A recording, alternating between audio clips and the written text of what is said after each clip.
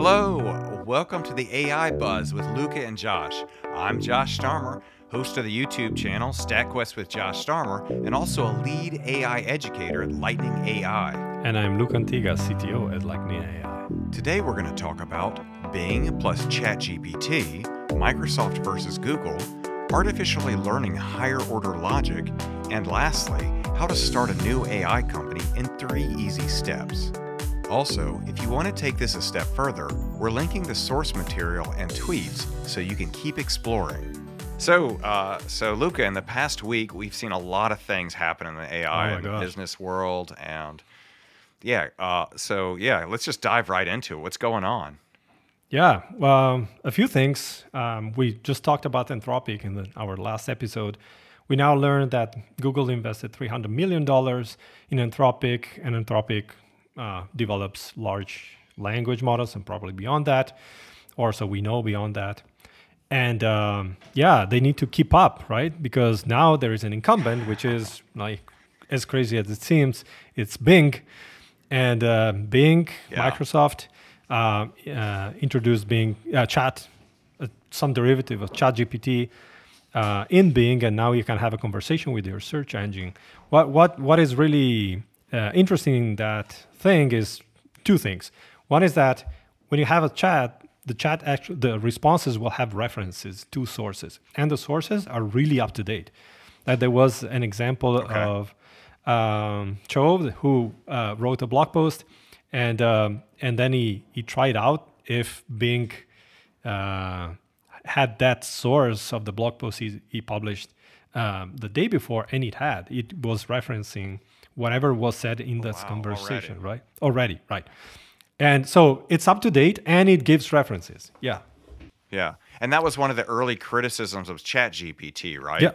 That, everything in it was 2 years old or something like that. So it was way behind. Yeah. And so Bing, I think this is fascinating because Bing has been around forever, right? I mean, maybe not forever, but it's been around for a long time. And it's like, I remember when it came out, it was like sort of in the news, and they're like, hey, Microsoft is trying to compete with Google. And it was just sort of a joke, right?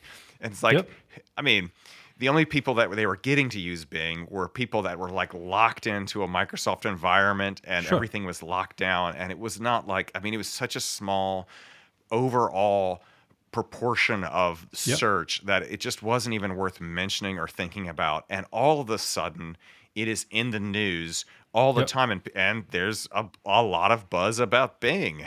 Yes, absolutely. And you can see Google investing in Anthropic, Google publishing their own chatbot, getting smashed because the chatbot said something factually incorrect. So they lost like a crazy, 100 like gazillion valuation. So the actual stocks dropped because of that demo. Yeah. But on the other side, on the Bing side, we have like the actual chat, Bing chat, saying things that you wouldn't expect from a search engine, right? But at the same time, Microsoft is actually perceived well. So on one hand, like Google, and I'm not defending Google at all. It's more like Google withheld their language models, right, for a long time.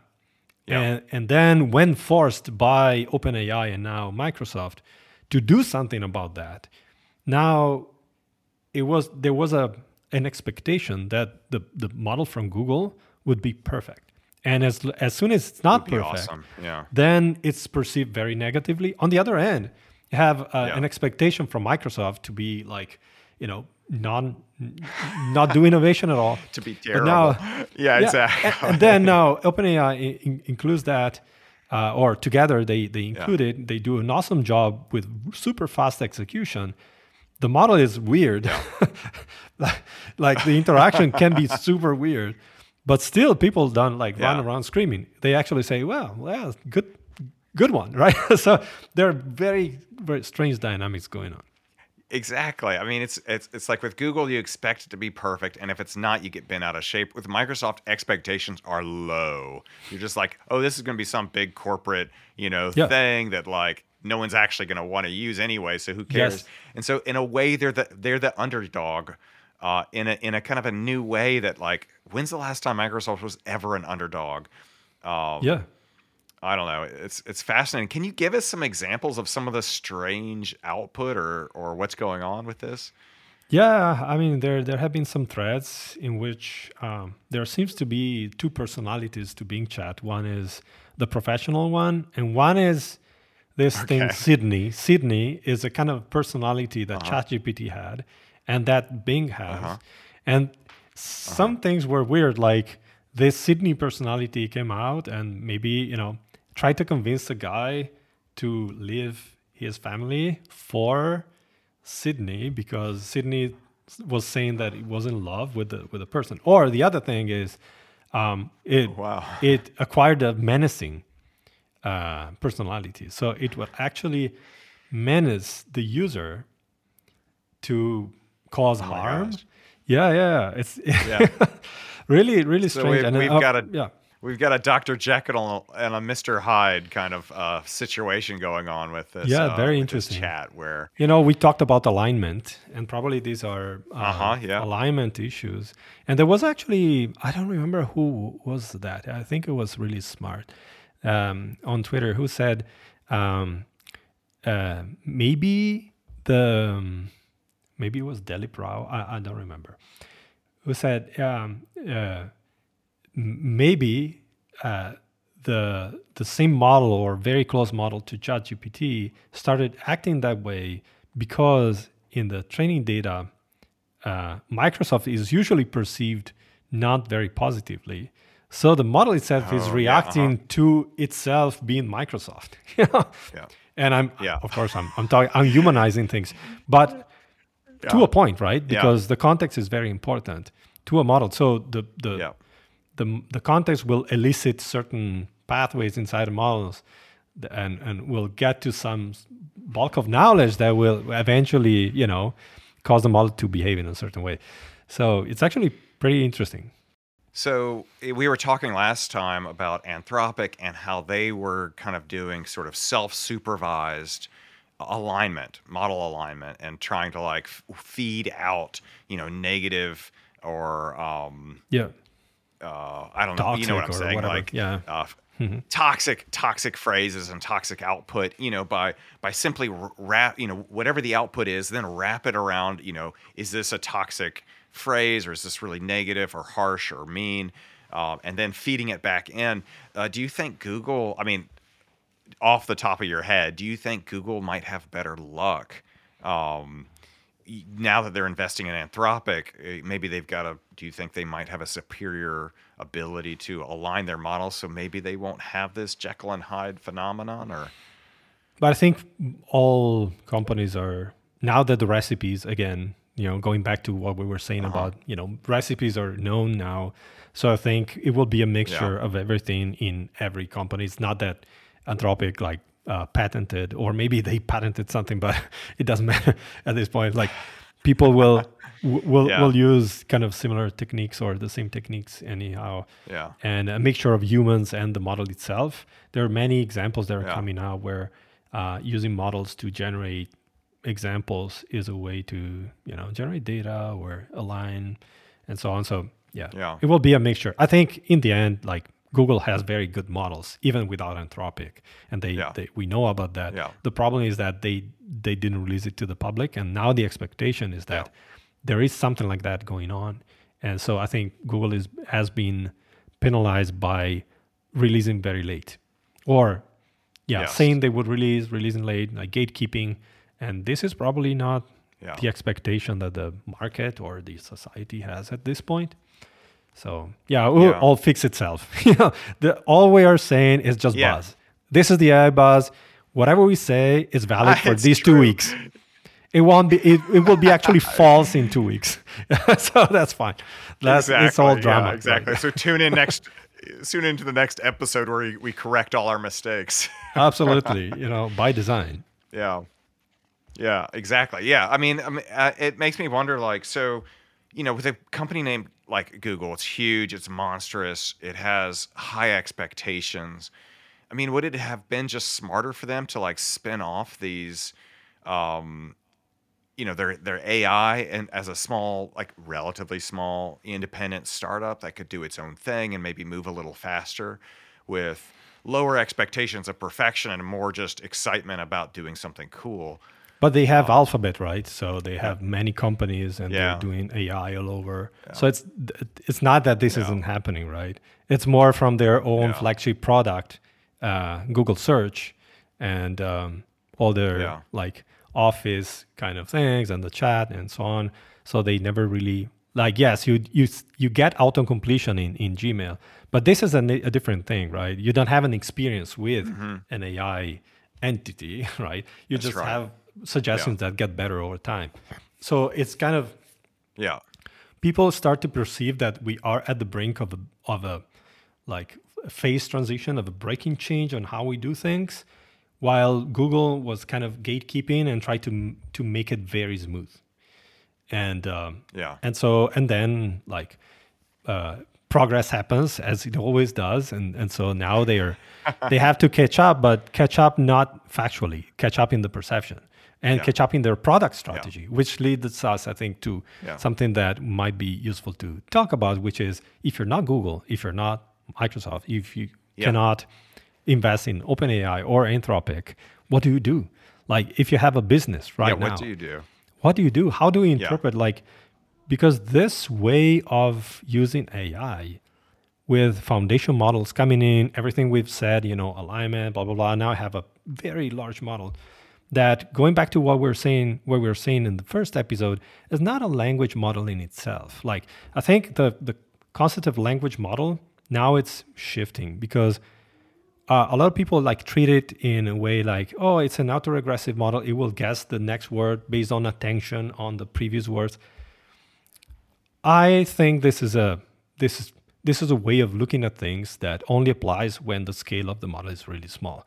When you have the model growing in scale to the number of parameters that we're talking about, to the number of attention blocks that we're talking about, I think that's my belief, but I could be absolutely wrong, that all the positional encoding, all the looking at words, blah, blah, blah, actually disappears after a few layers. And there isn't the emergence of concepts, higher level constructs there. And attention is algorithmics on top of these abstract constructs that then gets translated back into a word. But it's not that, you do fancy interpolation between words. You actually go in the world of ideas or concepts and then go back to and there are many signs that this is happening. Like, for example, the fact that a language model that was published this week can be fine-tuned with not a lot of examples on data that is completely different, like protein or tabular data, anything like things that are very away from that domain. Only if you only take the data and project it to the statistical distribution of the data it was trained on, then that model can solve problems surpassing the state of the art in that target domain better than if you trained a model directly on the target domain. So the fact, and the pre-trained model is being pre-trained just by guessing the next word. So this means that within the model, there's a sort of universal in-context computing engine that can figure out what to do with things. That is completely dissociated from the concept of language itself, right? So language is kind of a way to learn algorithms, and that's it, right? I just had another bam right in my head. Like, you just blew my mind again, just like you did in the last episode. Like, I finally saw it, right? That in learning the language, it's also at a higher level, it's learning some sort of logic about the world and the universe. And that logic may be I'm just guessing, but you know how, like, I don't know if you've ever played around with convolutional neural networks and you look at what the filters are kind of like keying in on. And it's oftentimes those filters key in on like the weirdest parts. It's not like, I remember seeing a demo where they were like trying to identify T-shirts that had Superman on it. And you'd think, it would key in on like Superman or like a T-shirt or something like that. And it would be like this weird, like stretched out color red, and that's what the filter was actually picking up on. And it wasn't like an actual I mean, it didn't look like Superman at all. But what I thought was fascinating is that what it's learning is like another way of like, imagine if when we look at the world, we look through our specific type of eyes. But if you looked at the world through like a cat who's got like vertical slits for eyes, or you looked at it through a fish who has a different way of looking, or a bat who's using sonar, right? There's all these different ways to see the world. And it seems like maybe these large language models in training, and they somehow see the world in possibly a very new way. That then is adaptable very readily, which is what you're saying, is that once that logic is learned, regardless of what your original training on, you're going to get to that logic, and then you can then redirect it really easily. That and there are many signs of that. Yeah, for example, you know that GPT, I think, Da Vinci. I don't remember if it's ChatGPT. One of these models that we customarily use were derived from Code Da Vinci 002, not Text Da Vinci 002. In the sense that, they were pre-trained on text, and then they went through like predicting code instead of text, and then they were back on text primarily, right, as the primary source of information. Meaning that whatever we feed to these models, it's there to build algorithmic reasoning logic that can run at runtime, so that doesn't require further training. And then you can kind of plug in, if you align the target distributions, you can solve problems that were not related to language at all. Like language probably is one of the ways we express intention and higher order concepts. And by pre-training these models on language, then they become like capable of reasoning. So like going back to our original question, what do we do? Like, how do we work with these algorithmic machines now that we see a lot of things happening in the market? One thing is the emergence of a lot of small startups that use the OpenAI APIs, and they're built on top of those, right? And of course, it's a kind of a shaky ground because you rely on one single API, but actually more are being created. So the goal there is to attract a lot of users there and then differentiate. Maybe you use Cohere, maybe you use other APIs, and maybe you use an open source tool. Maybe you use Lightning to build the whole system, or to put a model in production that does what you want. So it's you start from there and then you expand. But the offering of models, of raw models to start with, will actually multiply because it's a recipe, right? You push money in and you know that money will flow out to the other side. And this is the best. And the recipe is known. And so it's kind of in a way, it's a race to the bottom, right? And I don't know if we already talked about it, but I mean, it's kind of, since I'm not saying it's easy, but it's doable and we know the recipe, then the race is on, right? And so how do we leverage as business owners, or existing businesses, or as new startup people, new ideas? How do we do that? Like, do we need to train from scratch? Do we need to fine tune? Do we use prompting? What does this even mean? So I think it would be useful for maybe our listeners to go through these options one by one. I kind of try to understand, right? I'm willing to guess that we don't need to train from scratch because we can take something that exists and has that logic built in, and it's more just a function of just a handful of domain-specific trainings, and then all of a sudden you've got your new tool. Yeah, this is what it looks like in the future. In the present, yes and no. Like, for example, OpenFold, it's the cousin of AlphaFold, which is an open source initiative to train a language model to predict protein folding. And that you typically train from scratch, but it's not huge. It's a medium-sized kind of model that can predict folding. And in this, and if you train from scratch, you need a lot of data. So if you have a lot of data, probably fine-tuning heavily or training from scratch is something that you may want to do to kind of distance yourself from the competition until one of these big brains adapted to your domains does better than you, and then you're in trouble. So you kind of need to do both and kind of play all your cards there. If you don't have a lot of data, actually using a huge model and kind of fine-tune it or prompt it on your specific domain actually works better, because you have a reasoner, and the reasoner needs to see a handful of examples to kind of understand what it needs to do. But of course, we have a few things that we need to consider, right?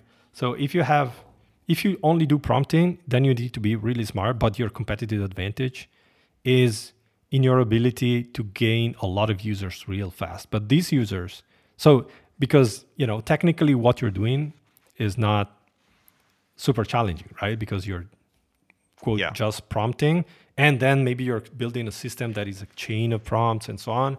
But it's then you have to really focus, and you always really need to focus on the user needs and trying to kind of make the experience as sticky as possible, because your core thing is not how different you will be, because you probably won't be a lot different from others. It's more your execution, and this is valid in general, of course. But if you want to leverage your specific domain, then fine-tuning is probably something that you want to look into, where you don't need to spend $100,000 or $1 million, but you need kind of to inject knowledge in the model that the model didn't have. So it will behave in a certain way it wasn't like having the knowledge before. Now, I want to add one more thing, which is, as we have already said, these models can also now start to reach out to external information. So there was a paper this week where one was called Tool Formers from Meta. And so in reaching out to external information, you can already use projects like LangChain to kind of call an API and then query, Cohere, OpenAI, or an open source model to generate text.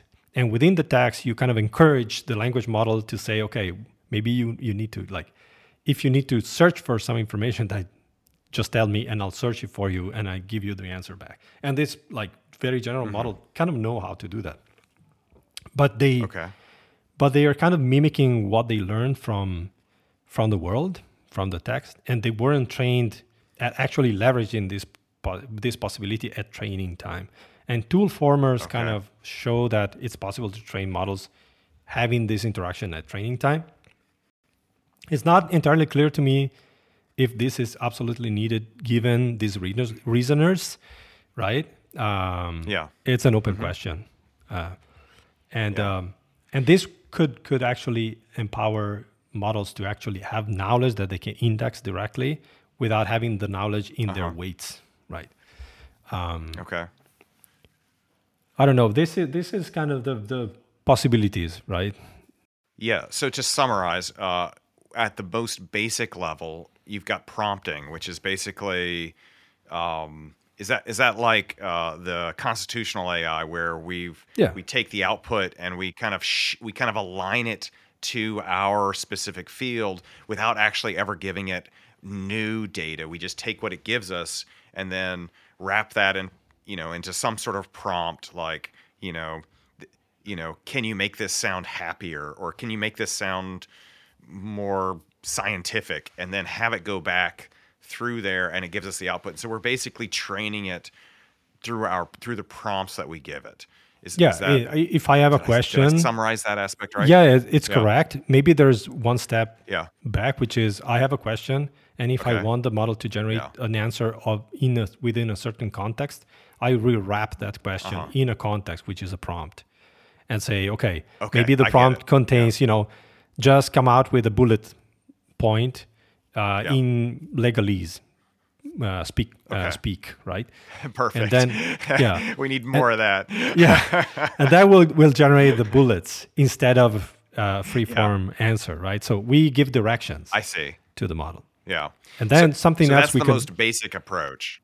Yeah, and this is prompting, and based on the answer, I Yeah. can also program to say, okay, now for each of these bullet points, I will actually ask the model in the back with my automation to formulate a Google search related to that, and then I will do the Google search myself, paste the results, the first few results back to a model that will summarize it, and so I can have an interaction with that API.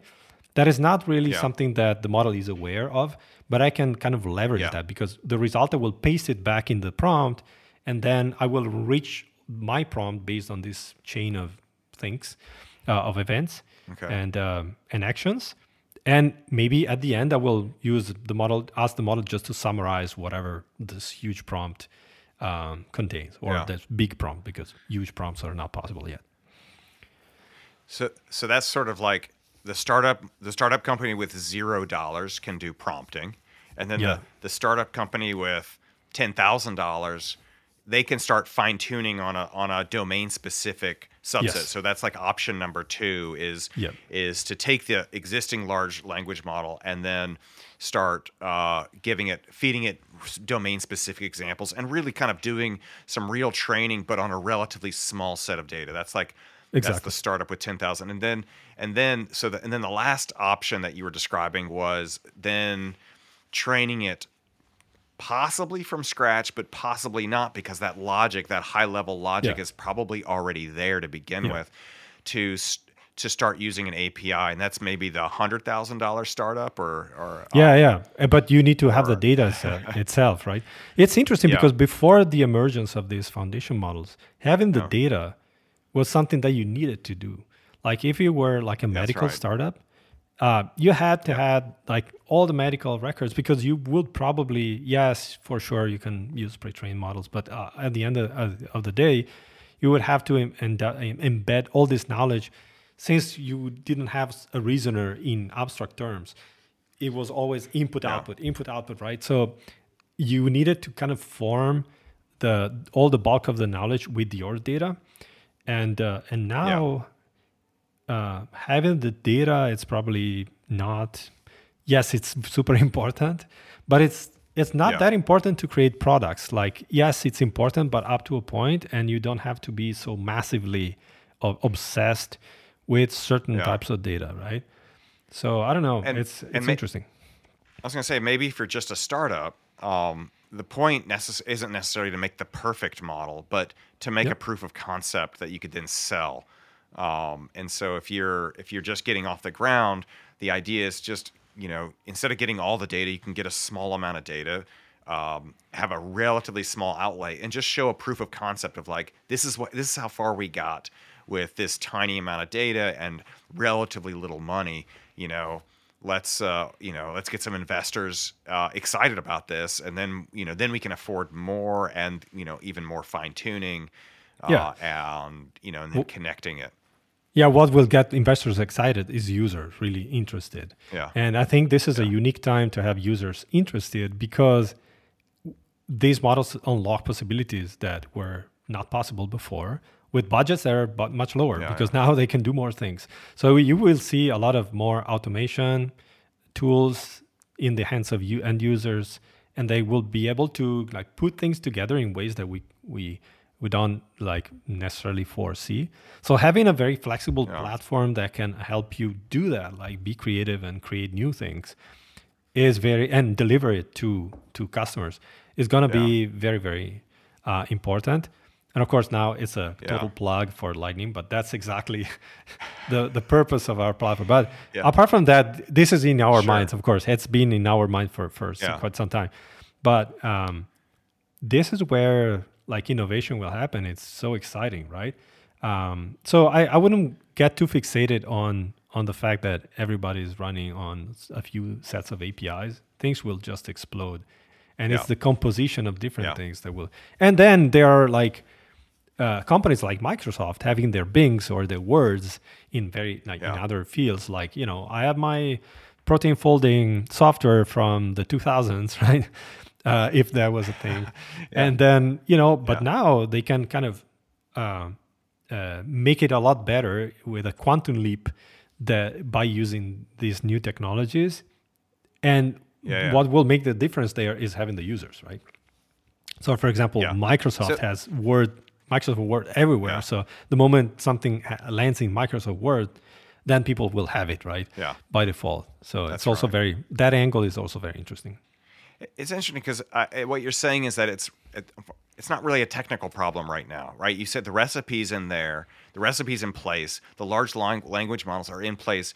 The cost to entry is basically zero because we can use these large language models and we can just create specific queries and we don't necessarily have to invest a whole lot into it up front. What it's become rather than a technical problem is a basic business problem. What's your market? Who's your audience? How are you going to get them to use your product? And it's interesting. So it's like how to have an AI startup right now, 101.